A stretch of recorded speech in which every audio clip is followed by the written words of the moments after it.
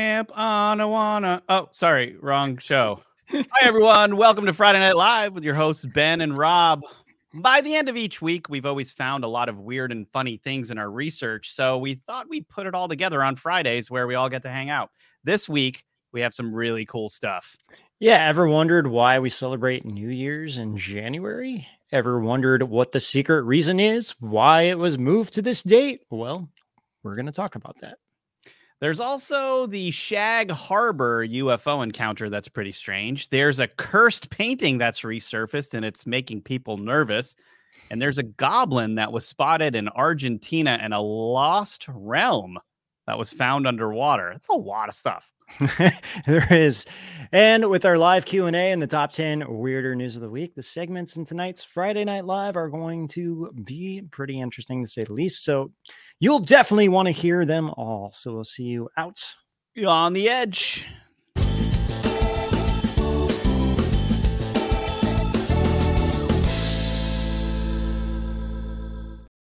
I just realized I forgot to turn on my lightsabers. Oh, come on, Ben. Stop the show. Stop the show. Yeah. I'll do it a little later. Sorry. Anyway, how are you doing, Rob? Yeah, good. Good. How are you? Doing pretty well. It is true. Like a lot of really crazy stuff happened this week, and we can only cover like a percentage of it. So some of it's going to have to be on Tuesday, I think. Yeah. Seriously, like the potential aliens in Miami. Yeah, right. I mean, yeah, exactly. And yeah, I'm really diving into that, and like I was thinking like we could talk about it, but there's still a lot of information coming out, and it's hard, from both sides. And I'm trying to reach my contacts in Miami. I've talked to some people, but they're like, I don't know. I just saw a bunch of police. So I'm trying to figure out exactly what's going on. Yeah, exactly. Actually, we'll just leave it at that because we can go on for this for a while, but it's like we should probably wait till Tuesday to talk. Yeah, let's wait. We'll talk about that on Tuesday. Yeah, and then there was this like Cat Williams interview that was like totally nuts. Like, dude, whoa! Like he talks about all kinds of crazy stuff in that interview. If you haven't seen that yet, you might want to. He's a really just straight guy, like straight edge guy, like he just kind of tells it like it is, and it was pretty interesting. But if you guys are out there are listening to this Edge of Wonder podcast on Spotify, Apple Podcast, or elsewhere, think about leaving us a 5-star rating and review. It'll help us reach more people. And remember to like, follow, and subscribe. Did you hear that? Like, follow, and subscribe here on YouTube, Rumble, Ganjing World, Twitter, Facebook, wherever. It actually helps the channel a lot, so we'd appreciate it.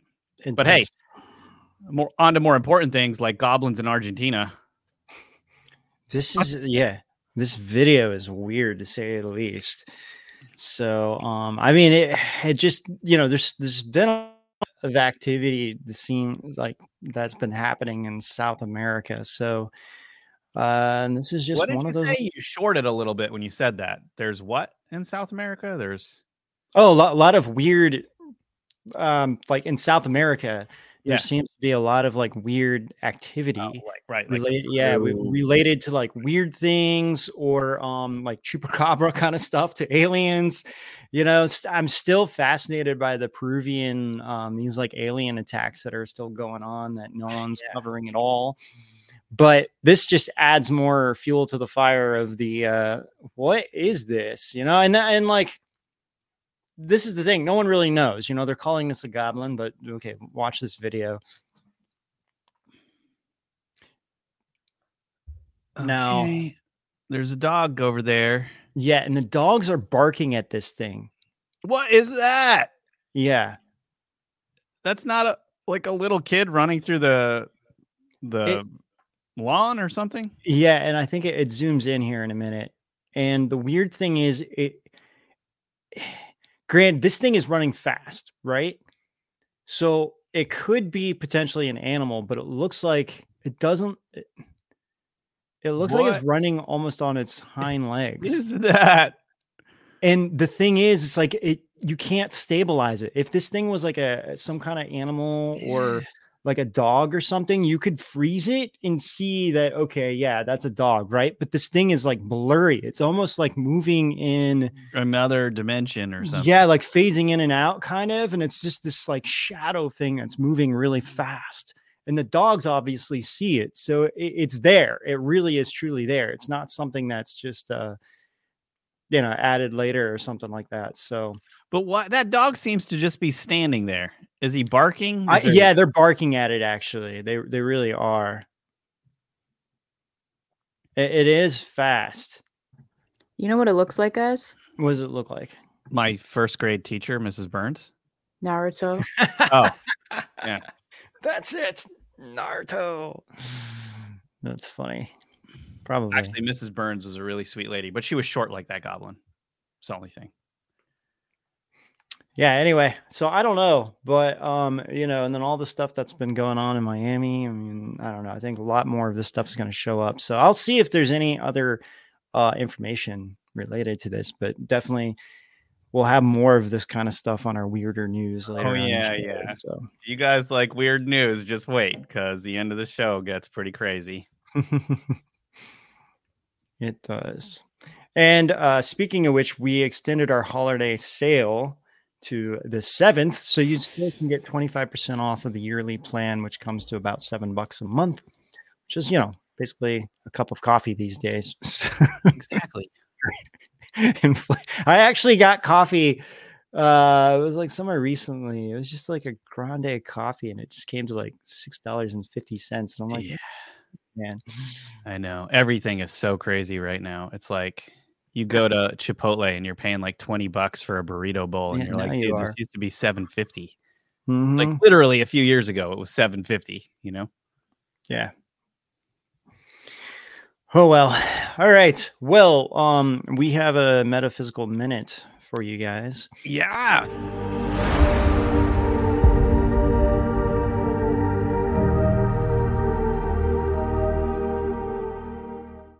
So check this out. A lost ancient realm populated by millions of people has been found at the bottom of the ocean after being drowned 18,000 years ago. This is the U.S. Sun, which is thesun.com. Millions of people may have lived in a lost colony that was submerged by the Pacific Ocean thousands of years ago, a new study found. Researchers are discovering stone tools and other signs of human life on the northwest shelf of Australia.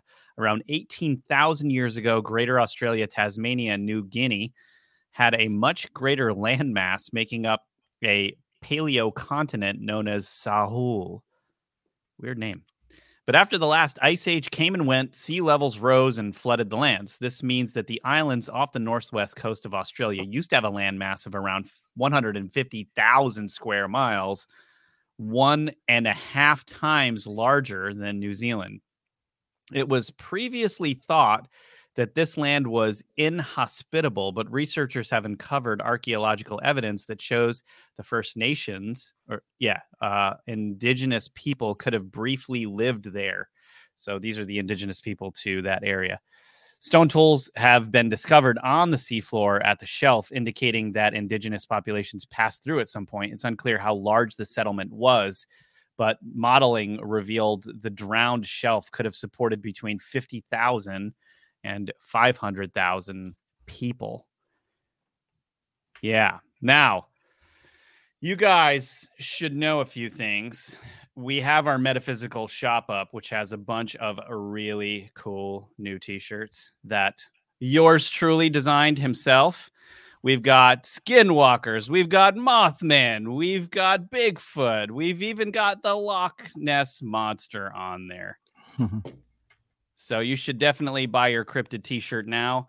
Just go to shopmetaphysical.com and check out all of our merch. You can buy stickers, you can buy mugs, and they're really cool shirts. Also, the Metaphysical Podcast, if you didn't know, is our podcast on YouTube. You can check that out on YouTube. Just go to, I think it is it The Metaphysical on YouTube? Anyway, type in Metaphysical, we'll pop up. And we're publishing on Tuesdays and Thursdays every week on Metaphysical, and that content will definitely blow your mind. We uncover all kinds of mysteries over there. All right. Very cool. Well, okay, so I guess we'll get into our kind of some of the major topics that we're going to be covering, such as like, you know, the New Year's. Why is it that we celebrate the New Year's on January 1st? Well, believe it or not, wasn't always that way. Yeah. So, yeah, in fact, once upon a time, it seemed that we really truly had a 13-month calendar. And then it was changed. Why though? Why? Pope Gregory the 13th is the one who is behind it. So what happened? The official story is the Gregorian calendar. Gregorian calendar. Yeah. And I guess that comes from Gregory's name, Pope Gregory, the 13th or whatever.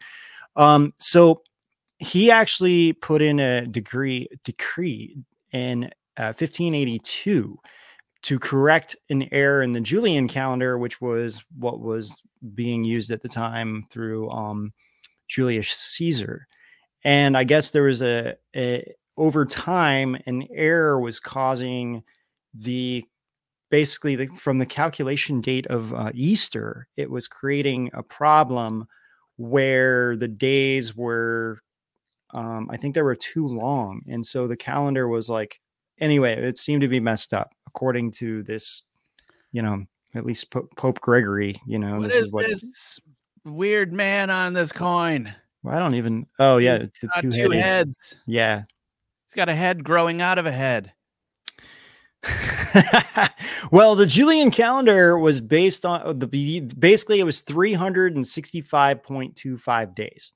So it was slightly a little bit too long. And so over the centuries, the story is that it drifted out of alignment with the Earth's orbit, So, I mean, this is the story. So then Pope Gregory got with his scientific advisors, and then they added 10 excess leap days. And then this also kind of goes with the Council of Nicaea, because what's weird is that that's the day that they established Easter. And so traditionally, the calendar always started on April 1st. And which is like, Easter, like it's unknown the exact day. Like actually Easter has its own day. So there was 164 days in the year and then one day of Easter. so it's kind of confusing what that day is. It looks like it was between March and April. So, right. Yeah. Anyway, so then the Gregorian calendar then was like, okay, we're going to formalize January 1st as the start of every year, which really doesn't make any sense. I mean, it does in a certain sense, because it's like, well, it's the beginning of the year, but that's only the beginning of the year because they said that was the beginning of the year. Right. It's like, oh yeah, well, that's the beginning of the year. But then it's like to everybody else, April 1st was the beginning of the year. So then we're like, oh, we'll just change the beginning of the year and get rid of 13 months and kind of change things around. But why not just change it to the Gregorian-ish calendar and adjust things and still make the new year April 1st? April 1st. Because it's spring. Like, it's not like, if you think about it, winter would be the last. It's like death. And then there's the renewal, which is spring. So why not make the new year then? It doesn't make sense.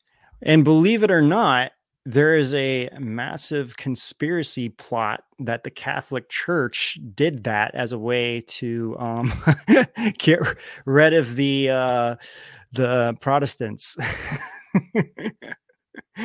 That's how would that get rid of Protestants? Well, not get rid of them, but basically reject their belief system. So it's like we're going to completely reject you so much that we're going to change our entire calendar, because they were still kind of following the other calendar, so that, I mean, whether that's true or not, it's hard to say.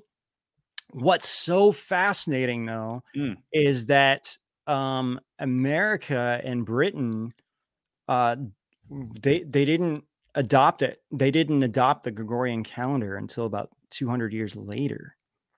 So it wasn't until 1752, really, that it became the official calendar for everybody.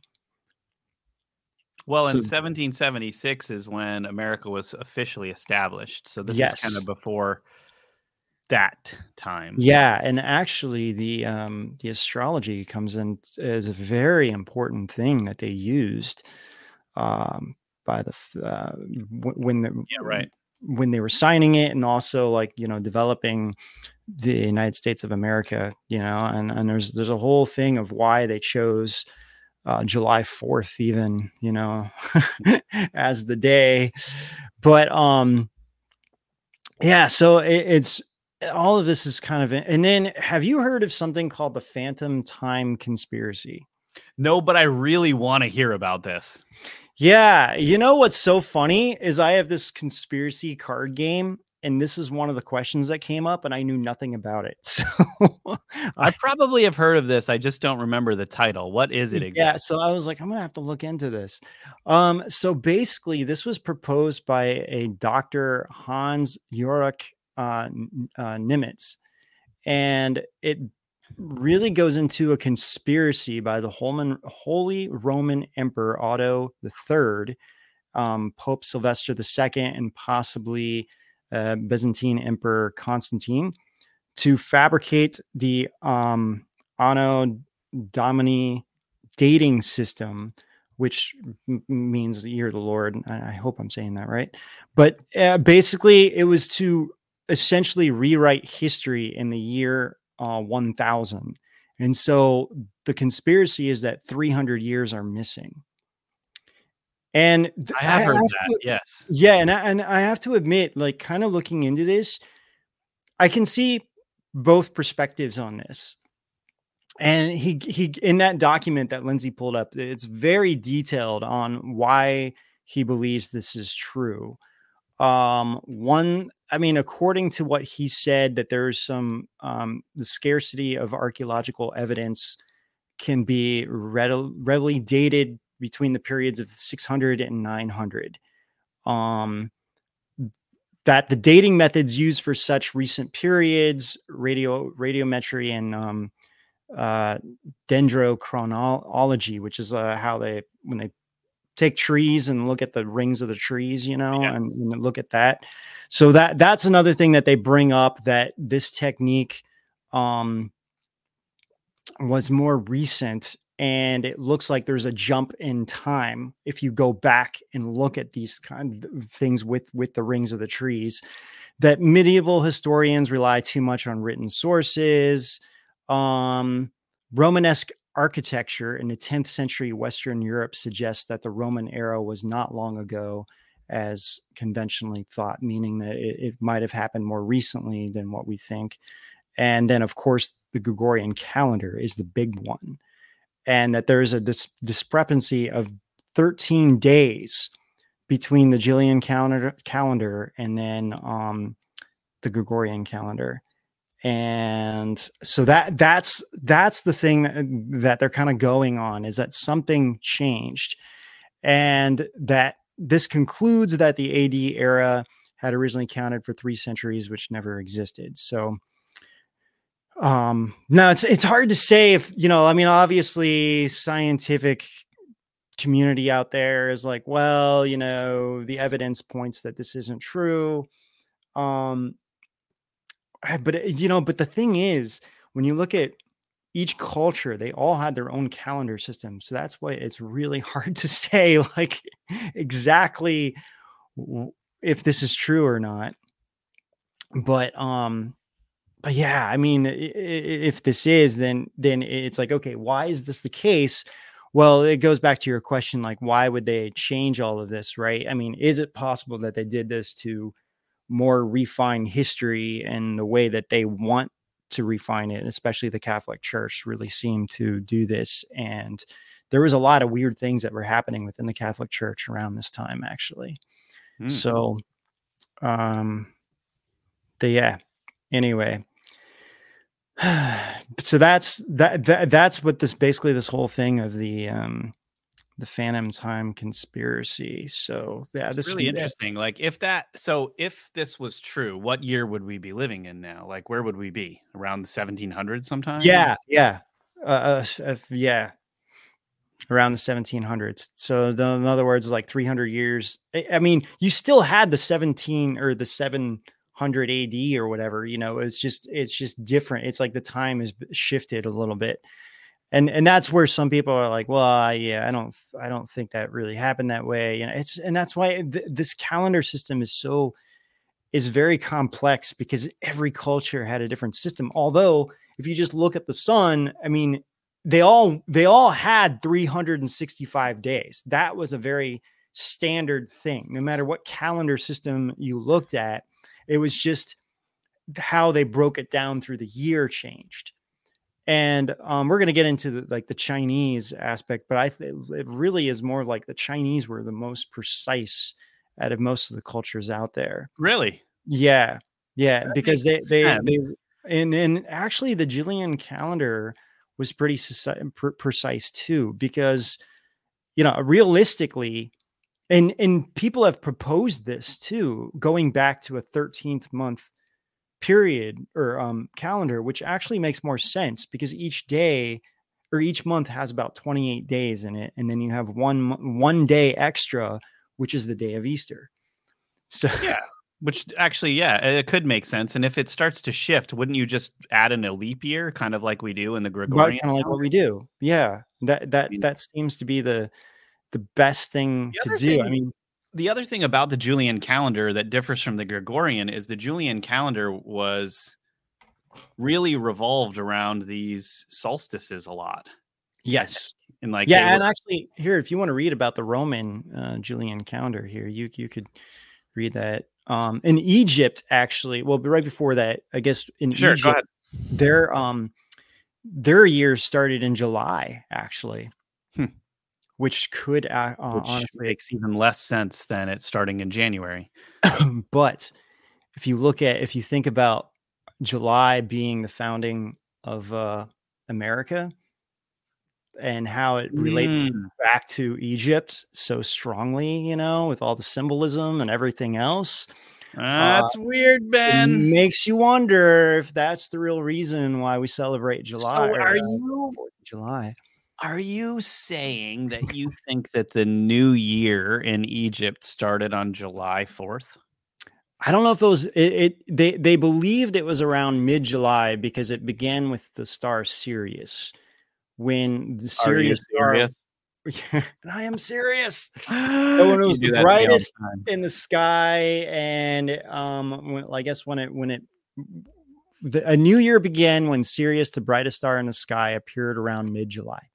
I see. So it all revolved around Sirius. I gotcha. Yeah.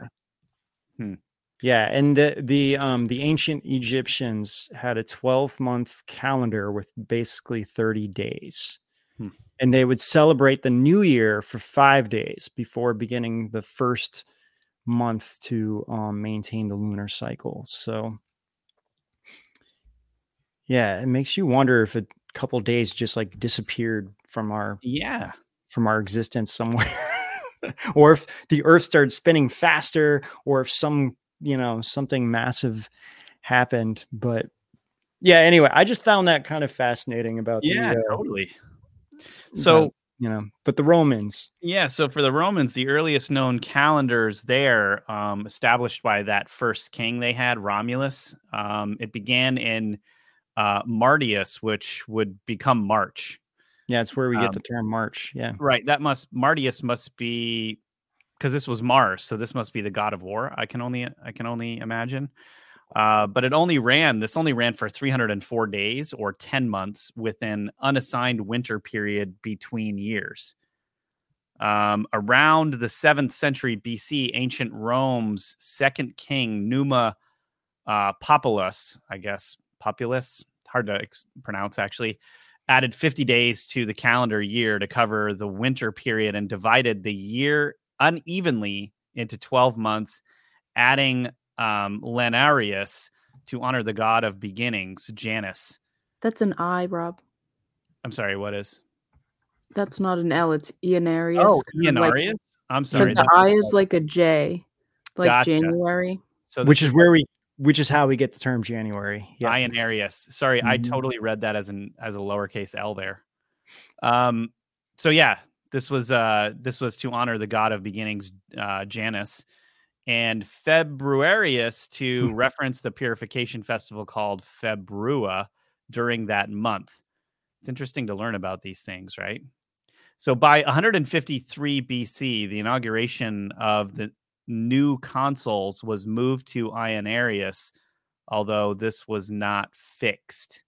Okay, so if you're still with me, the Roman calendar year was ostensibly lunar based. That's what we were just talking about. Yes. But with a moon phase cycle lasting 29.5 days, the calendar sometimes fell out of sync to the point that an additional month had to be introduced, which was Mercedonius, every so often to get back on track. So this Mercedonius would be introduced when it needed to get back on track. So a 13th month calendar was born, with each month having about 28 days. Which actually makes the most sense. It really does. It's like, why do we have these random months with like February having 28 days and, July having 31 days? Like, it really doesn't make a lot of sense when you think about it. Yeah. So when Julius Caesar became dictator of Rome in 46 BC, he sought advice from astronomers and mathematician. Help me out here, Lindsay. Is that Sosigenes? I don't actually know. Maybe Sosigenes. Yeah, excuse me. But I like Sosigenes because it makes me hungry. That was his nickname. Yeah. So to make up a new calendar based on the sun. So this guy made a calendar based on the sun. By 45 BC, the new Julian calendar was created. But there is much debate about when the first of the year began. Yeah. Yeah, because I still think that they were celebrating it in the spring for probably the spring solstice or equinox. Yeah. Which makes most sense, right? It's like you're celebrating spring. Like that should really be the beginning of the new year, the spring, right? Not dead winter. Man. So, yeah, and believe it or not, in 1920, George Eastman of Eastman Kodak, he organized a campaign once again based on a 13th month calendar and the 13-month year calendar with 28 days in each month, and he called it the International Fixed Calendar. So, I mean, obviously this didn't go over, and it was never incorporated, but basically he did say that, so there would be 364 days, and he called the last day a null day or a 0 day, or the first day of the year is always the first. And well, the first day of the week would be a Sunday, always a Sunday, the first day of the week, which actually makes sense too. So it's like you're starting a new week, right? And then like this year we're starting a new year, and it was what, like Monday or whatever, and it's just so strange. Yeah, it makes the most sense to have a New Year's just have one day blank per year.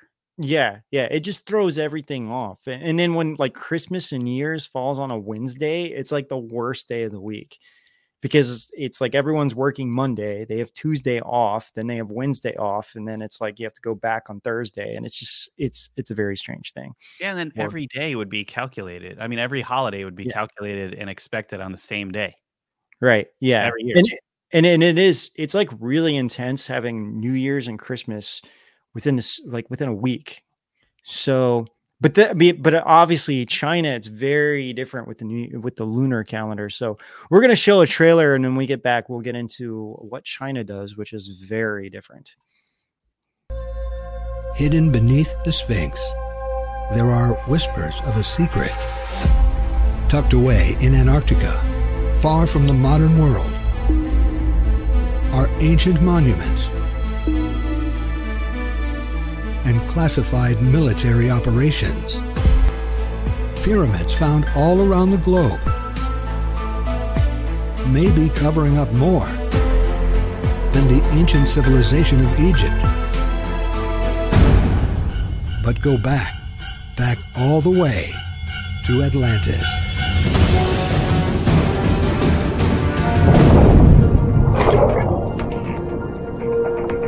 What if we uncovered the truth about ancient Atlantis, Antarctica,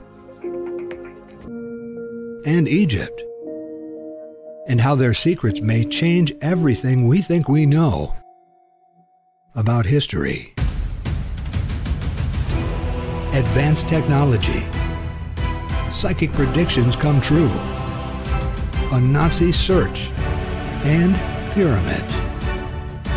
Hollow Earth, warm oases, secret military operations, and pyramids, sacred geometry, the Sphinx's hidden treasure, elongated skulls, and the most famous pyramids of all. What do the secrets of our past mean for humanity today? Find out in Edge of Wonders series, Ancient Civilizations.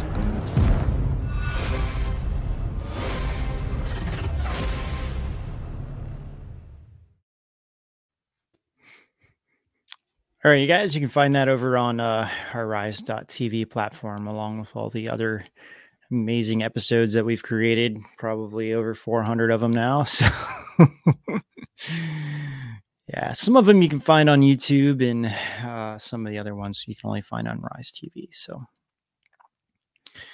all right, we have the in China, the Lunar New Year, and they still celebrate the Chinese New Year, and actually, it's even gotten more popular in Western culture, where now it's almost become a national holiday. I would say the Chinese New Year.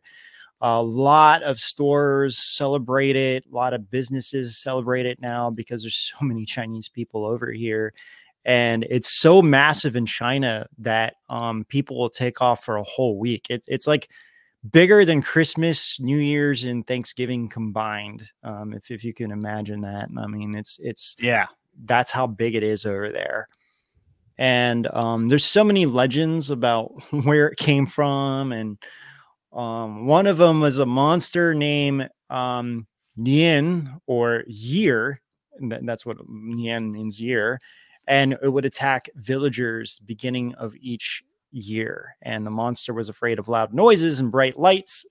And supposedly the color red, I don't know if that's part of it or not, but that's why they light firecrackers for their New Year all the time. So, and have the lanterns and big festivals and everything else, supposedly to drive the monster away. So the ancient Chinese people divided the year into 24 parts, and it was a 24 solar term days. So they called it Jia Qi in Chinese. Yeah. I guess Qi is just like energy. So like year energy.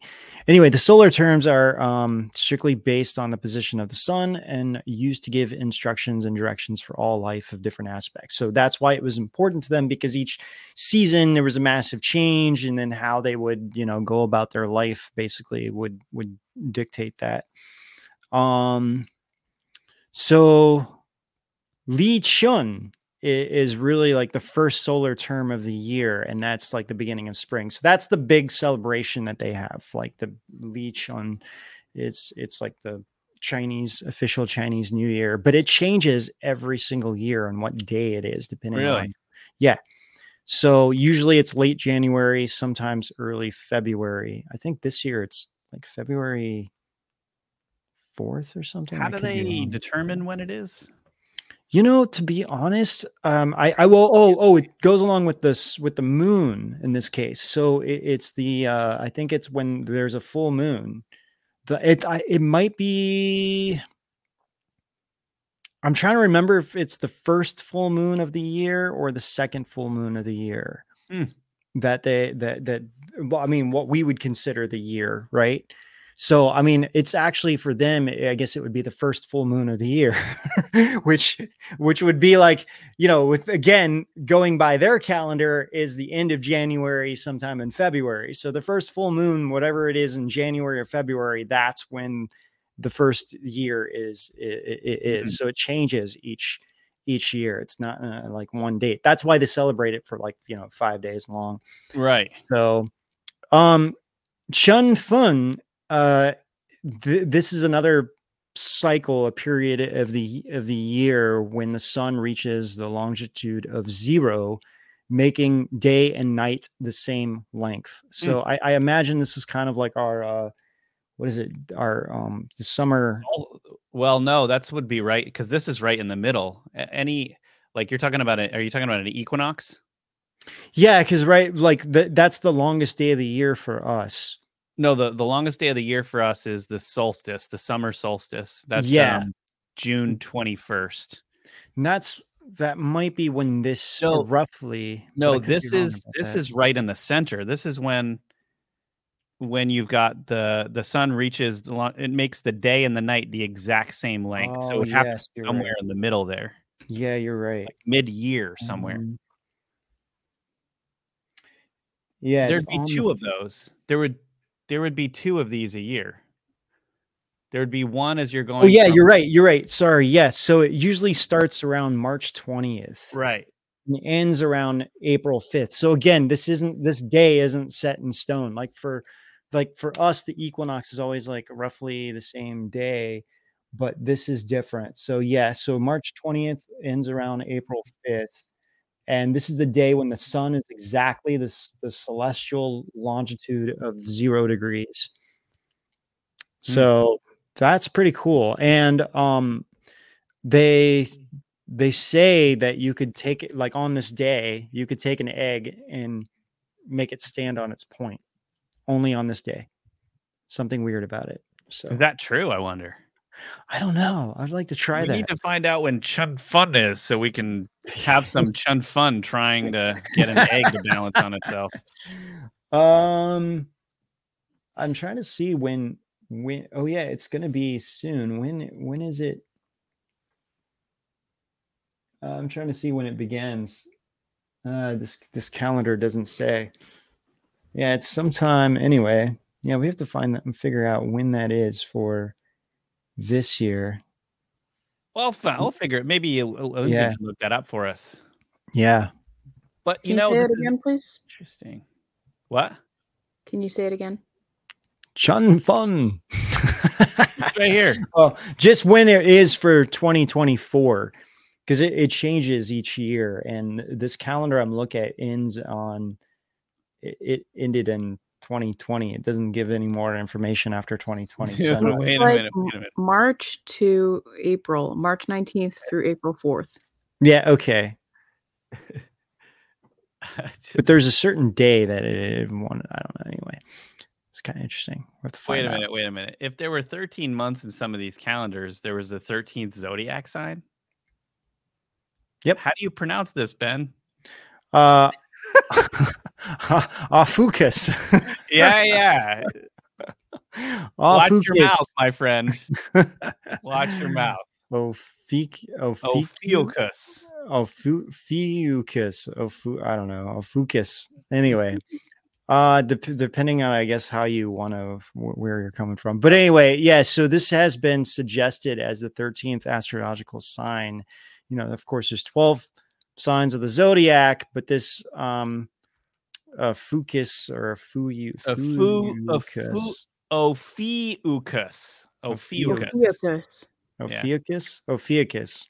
however you want to pronounce it. It's also known as the serpent bearer, and it basically is a dude that's like grabbed hold of a serpent. And between November 29th to December 18th, which is technically coming out of Scorpio into Sagittarius, but this Ophiuchus is the sun is technically in between Sagittarius and Ophiuchus when you look at the sky and you look at the position of the sun. So they said that there used to be this 13th zodiac sign, and then when the calendar was changed, I guess this was changed too. So, but this brings up a massive question, right? Because if we change our whole calendar system, what happens to our birthdays? That's what I'm saying, man. We don't know what our sign is anymore. That's the other aspect too. It's like, well, we were born on this specific day, but then maybe depending on what calendar you are, it's not quite the same. And how many people out there are Ophiuchus? That's what I would like to know. And actually, Ophiuchus, because your birthday's in March. My birthday's in March. Yeah. Yeah. So you could be an Ophiuchus. No. The Ophiuchus is mostly through November to December. Oh, so it's like the signs are a little bit shortened, and actually you would shorten each sign. And actually it's true. Each sign pretty much ends on the 25th, 26th, really each sign. And then it goes into the next cycle of the signs. And there's like a cusp where it's in between two signs. Like, for example, if I'm born in March, but let's say at the end of March, then it would be Aries. So it's like a cusp between Pisces and Aries. So you would kind of get rid of that cusp. And then it would just be like, oh, we're going to or add an extra zodiac sign. The zodiac signs get a little shortened. And then everyone's kind of on the same page there if that happens. So this would really change everything. And I think at this point, because our computer systems and way of life and everything, it would probably be Y2K all over again if we did this. No, can you imagine? I feel like what was Ophiuchus? Like, why did they get rid of that sign? Like, is this a larger conspiracy? I don't think that it's a sign. I know this is just Wikipedia, but I think it's a constellation that is missing from the 12 signs, but that's because not all of the constellations align exactly with their zodiac signs. So it's not that this is an additional zodiac, it's an additional constellation. Well, the zodiac, see the astrology goes through the sun signs, right? How the sun goes into each constellation, which is why we have the zodiac. So there's so many constellations, right? Wait a minute. How many zodiac signs do we have right now, today? Technically 12. Okay. Right. So if there was an added 13th month, we'd have an extra zodiac sign. Yeah. Which would be this one. Correct. Am I right? Well, not necessarily, because that constellation is there right now. Yeah, I know. Only a certain amount of zodiac are there right now. Yeah. They're all constellations. But what I'm saying, Lindsay, is that the sun is between this constellation and Sagittarius between the months of November and December. Right? So you could technically say that this could be a part of the zodiac. Like, for example, like Draco, the sun doesn't go through the Draco constellation, so it's not part of the zodiac. Does that make sense? I feel like I'm learning a lot today and also have more questions than when I came in. So the sun signs are what how the sun moves around the sky, right? Well, it goes through certain constellations, and the only constellations that it really technically goes through are the zodiac signs. But as it's shifting between the zodiac signs, there's a couple constellations that you could say it does kind of go through. One of them being this, however you pronounce it. What do we say again? Ophiuchus. Ophiuchus, yes. So I feel like I keep wanting to say Oedipus. All right. Well, anyway, we should get on to this Shag Harbor UFO. And before we do that, though, we got to get to a trailer. We're going to check out a trailer right now and then get on to all kinds of fun stuff with the Shag Harbor UFO. And, we've got this cursed painting and all kinds of stuff. So yeah, and the what's big about the Shag Harbor UFO was that just recently a deathbed confession came out and the person died. So supposedly he died. So wow. That's what we'll hear about. And that's kind of the breaking news about it. So stay tuned.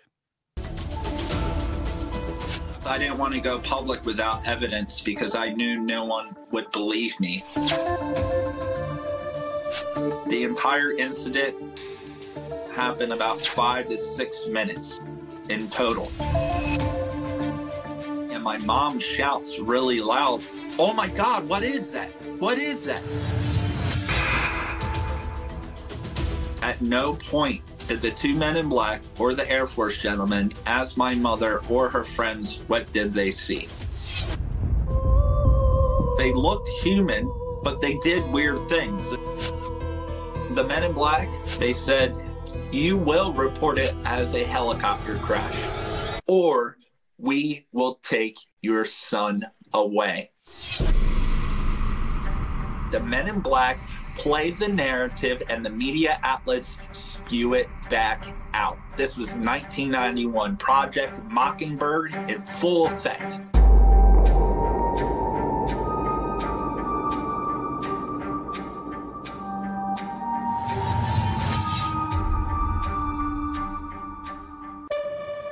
Part ape, part human hybrid. Cyborgs and Terminator technology already existing. Sentient robots becoming indistinguishable from people. No, it's not the plot of the newest Matrix movie. This is our reality, a transhumanist one.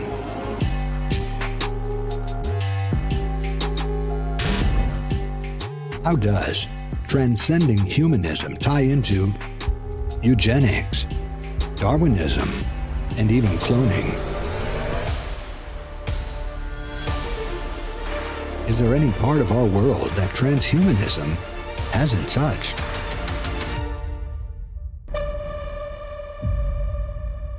Is resistance futile?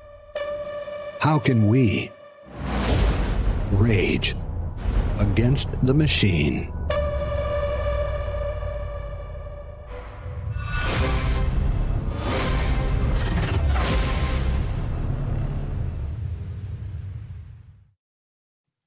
Welcome back.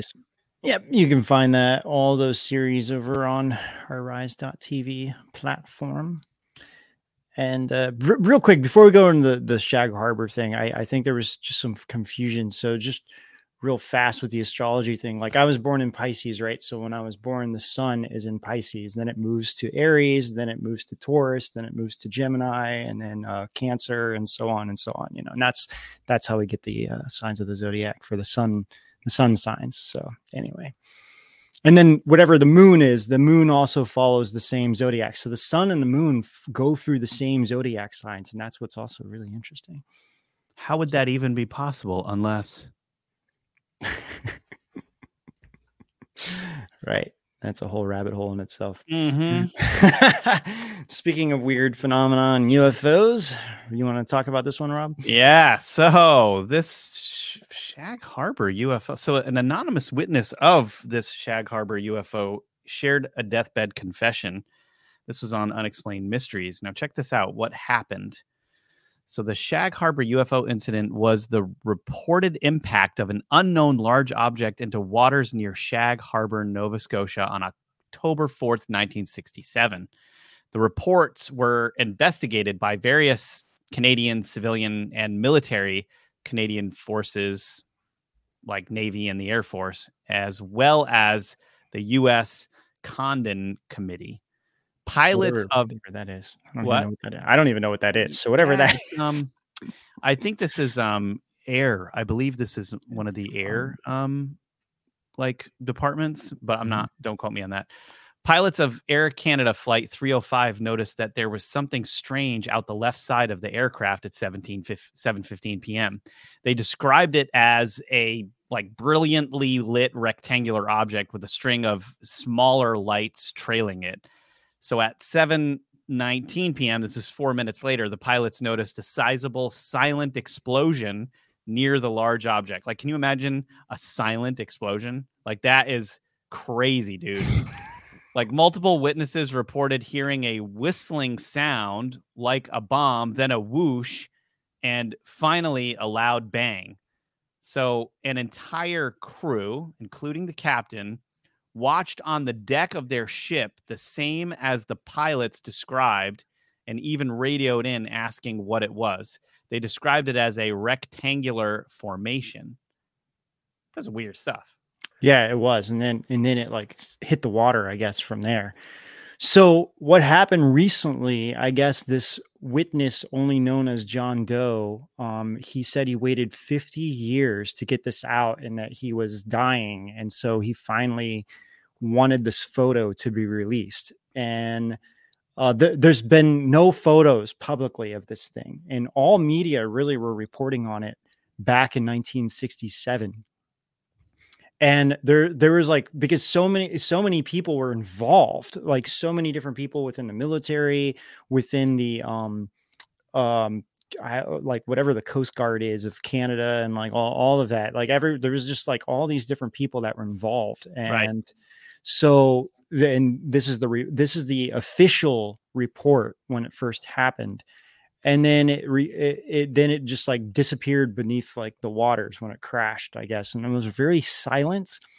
So they even had Canadian divers to try to locate it on the seafloor, but there was no trace, or at least what we know of, there's been no trace of it ever found. Right. You know, wink. Yeah. It's like, who knows whether they actually found it or not. The whole thing was just described as this unexplained event that happened. And this guy, he sent an email to Unexplained Mysteries and said, you know, he wanted to share his experience. And so to prove he was one of the witnesses, he that's the photo that he turned in.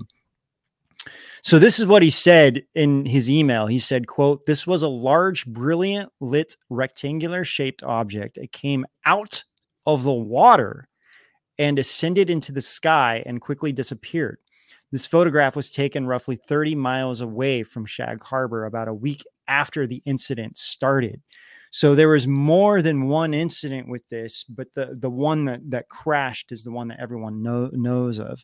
And then he goes on to say, "As I'm aware, and to the best of my knowledge, no man-made aircraft or submarines possessing such technology exist. One can clearly see from the photo enlargement that this object has no visible means of propulsion, engines, etc. Quite extraordinarily and remarkable as to how this object moved and traveled around. He said, I have carried this burden for over 50 years and it's now time to set this free." Yeah, he's got nothing left. Who's going to kill him? He's already dying, right? He's on his deathbed. Yeah. 50 years. That's really, that's definitely something to talk about. And so I think Lindsay already had some articles up, but there was definitely, there was a really famous one. I think it was maybe it was like the Shag Harbor Times or something like that. The Times columnist at newspapers.com. You can see. Yeah, there's this one too. The big one was about this UFO thing. It's mostly just a screenshot, but this was on the front page of the Times columnist. Saw saucer, same sunk. What a weird. The typography was so much funner back then. Look at mystery object make splash. Like, I want every headline to look like that.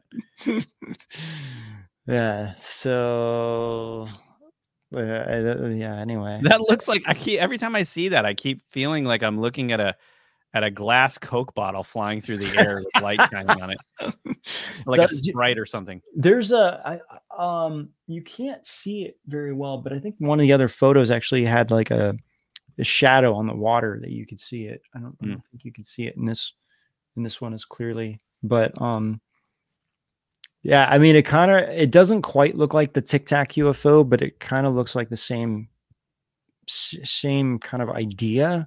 Right. It's like silverly thing that's just flying about with no propulsion system. So someone says a milk bottle. What bottle? Say it like only the Ohioans can. Coke? Milk. Oh, milk bottle. Yeah, that's true. Lindsay said this article came out on your birthday in 1967, October 7th. It did. It was, a few years before I was born. About 13 years before I was born. Mm-hmm. But yes, that is true. Got milk. Yeah. So anyway, yeah, this is kind of known as Canada's Roswell in a lot of ways because it was so famous and so many people saw it. And there was actually a lot of reports. A lot of people called in. A lot of police were there. So it was a lot of people involved. And so it wasn't just like a one-off thing. And I guess it's pretty common, maybe even still to this day, to see some activity in that area. So it makes me wonder if there's like some kind of underground base, like the one off California, you know? Could be ours, could be theirs. You never know. I mean, a lot of those things hide in the ocean too. So not surprising there, but really cool sighting. Okay, but we've got more here before we go over to Rise.tv. We've got a cursed painting that has come back after quite a while. This is a crazy story.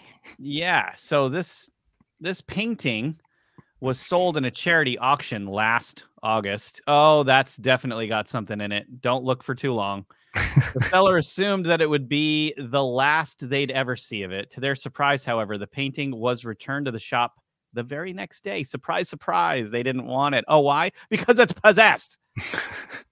So, it's just an innocent child. It's so no. There's nothing innocent about that child on that painting.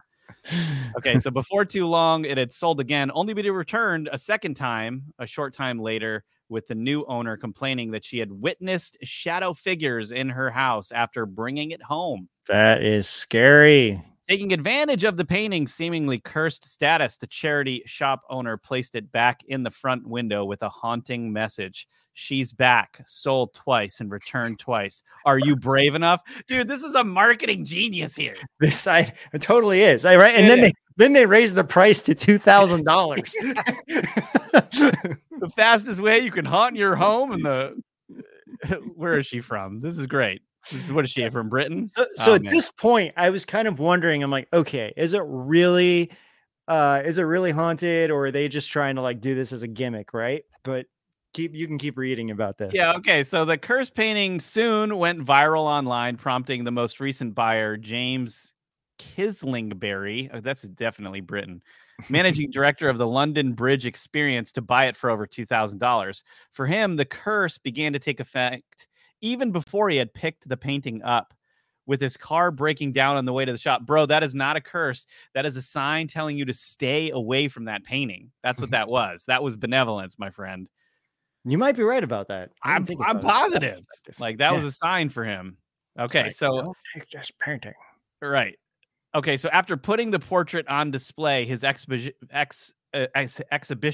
began to suffer all manner of problems, ranging from cameras breaking down to flickering lights and TVs randomly shutting off. This is great. In one instance, his father-in-law fell ill and his toaster exploded, while in another, workers claimed to have witnessed a mysterious entity in a black skirt within the vicinity of the painting. Wow. Quote, we've had a couple of floods on the site between November and December, said Kislingberry. Quote, we came in one morning and the basement was flooded. We've had small leaks in the past, but nothing on this scale. I know a cynic would say it's just a coincidence, but given the volume of things which keep happening, I do find myself questioning whether there's more to the painting than meets the eye. Well, I want to say something, though, about paintings in general, and this is for everyone out there, is, this painting has a very acute, situation. Like, this is a very serious kind of extreme situation within this painting, but all paintings can carry energy like this. Lindsay, can you just pull it up one more time for people? This is why you should be really careful when you're actually putting any kind of artwork up in your house, because so much artwork carries the messages of whatever was on the mind of the original artist, and it can have really nasty energy. This is why when people get all crazy over Van Gogh, I'm like, yo, you might want to think twice about that. He wasn't all there. I mean, I studied this guy when I was in college, right? And there's weird energy on his paintings, but it doesn't stop with him or this painting right here. It's like paintings have this issue. Well, even though it's this innocent child, we really don't know much. We don't know anything about who this child is or what they grew up to be, or who the painter is or anything. Who the painter was, what they were doing to this child. Yeah. I mean, I'm sure we could look. I'm sure all this information is available. I didn't really go through and look it all up though, but yeah, the child, maybe not. Usually in these old paintings, you don't really know who they are. So yeah, it's really strange. And actually I had on my Ben Solo show, I did a whole curses series, and in episode 1 there's other child paintings that have been known to that are totally cursed. And even it's like, for example, there was a home that got burned having this painting in their home, and the painting was still there, like it didn't get burned down. And there's other weird stories about this. And there was a few of them, and they seem just as innocent. They're like these children in these paintings that seem fine. And like all this weird stuff has been happening around these paintings. So you want to hear a funny story? What's that? This one time I had to, okay, so the opposite is true too, just to say, like what I was saying about paintings, like if you get a really good painting, it carries the good messages from whatever it was. This is why paintings in the Renaissance are the best on the planet right now. But I think probably when I was like in my early 30s, I had to give this presentation on early Renaissance, and my whole I actually kind of did it to freak people out a little bit. The whole story was around how you can tell what era of the Renaissance you were in by how creepy the babies looked. And I had like all these pictures of the creepiest babies in the Renaissance because they were hysterical to me. But some of the people that were in the room, like some of the females, were like legitimately totally freaked out by the babies, because some of the babies in the Renaissance are all like that super true. Freaky. Yeah, like, this is Albrecht Dürer. Yeah, this is like an angry, upset angel. What the heck? Yeah. I have noticed that the paintings of babies, maybe they're just, I don't know if they're just moving around too much, or if they can't really no do it. You know what it is? I'll tell you what it is. The Renaissance painters, for a period of time, especially the Northern Renaissance, that child looks like it's like 50 years old. Yeah, right. No, wait. You're exactly right. So they see this baby. What they would do is they actually thought it was disrespectful to paint a baby's body, that it should look more like a grown man's body. So they would use grown men to like try to paint, like they would literally pose a grown man and then they would try to paint a small baby. Specifically when it came to Jesus too, because they wanted to be respectful. Right. So it was kind of like a strange, and then they realized over time, like, no, this is too weird. Yeah. I think it's time to paint a real baby. It's pretty crazy. That is really funny. Yeah, this is like totally like a 52-year-old man, or like a 44-year-old man that lost his hair. Like this is Dwight Schrute as a baby. Yeah. Oh, that's so funny. Oh man. I don't even know what that is. It looks like an alien baby. It's an alien baby. It looks like E.T. with a wig on. Oh gosh, that's so crazy. Wow. Learn something every day. Oh, that music must be so beautiful.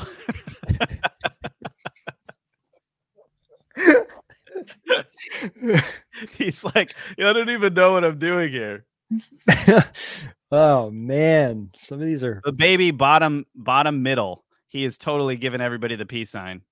Dude, that looks like Vin Diesel. It's like Babe Diesel. Baby Vin Diesel. Oh man, I those actually, that would give you nice nightmares. I can see why the women in her class are all freaking out. I know. Okay. Anyway. Well, you guys, I hope you enjoyed today's show. We're going to leave Rumble and head over to Facebook, Godshape World, Twitter, or X, and everywhere else we're streaming, and head over to rise.tv. We're going to do our live Q&A for the questions you guys asked in our live chat, and along with we have our top 10 weirder news of the week.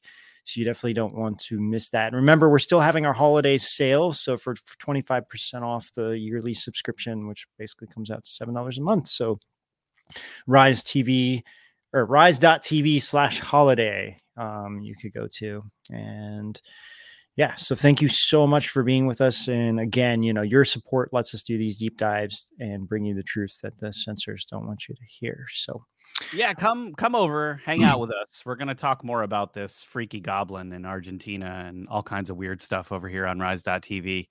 And we're going to get into this Q&A where I think the questions are going to be pretty solid after this episode. So we'll see you guys over there.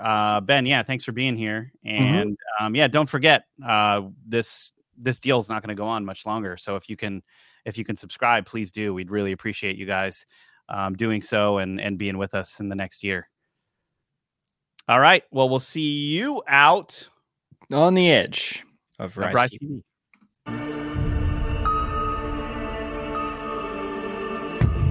You've heard about cursed objects. You've heard about cursed places. What if the stories were real? King Tut's tomb, Macbeth, The Omen, the Hope Diamond. Curses have fascinated us throughout time. But what if there's more to it? Some legends are just too crazy to ignore. Join Ben Solo as he uncovers the creepy and the weirdest top curses in history.